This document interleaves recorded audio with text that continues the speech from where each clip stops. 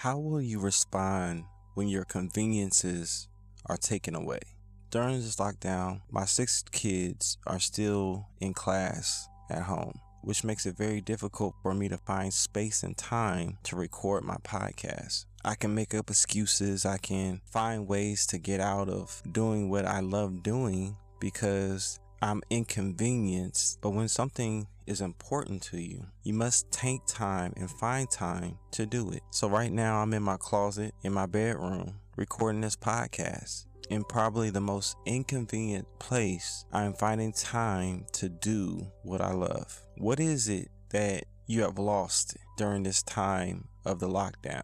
What inconveniences are you dealing with? Just because you are inconvenienced does not mean that you have to stop living. Life goes on. We just found out a couple days ago that my oldest son will not possibly graduate with his class because of this pandemic. They won't have a graduation ceremony. But that does not mean that we will not celebrate him. But we will celebrate him in our own way. We will have our own graduation ceremony at our house. Being inconvenienced does not mean that you cannot do what it is in your heart to do. You can still find a way. It may be uncomfortable. It may not fit what you envisioned. But if you love it, if you want to appreciate it, if you want to pursue your dreams, sometimes you have to do things in uncomfortable situations.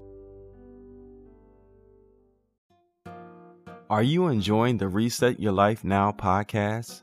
Subscribe and leave a review on iTunes or on your favorite podcast platform.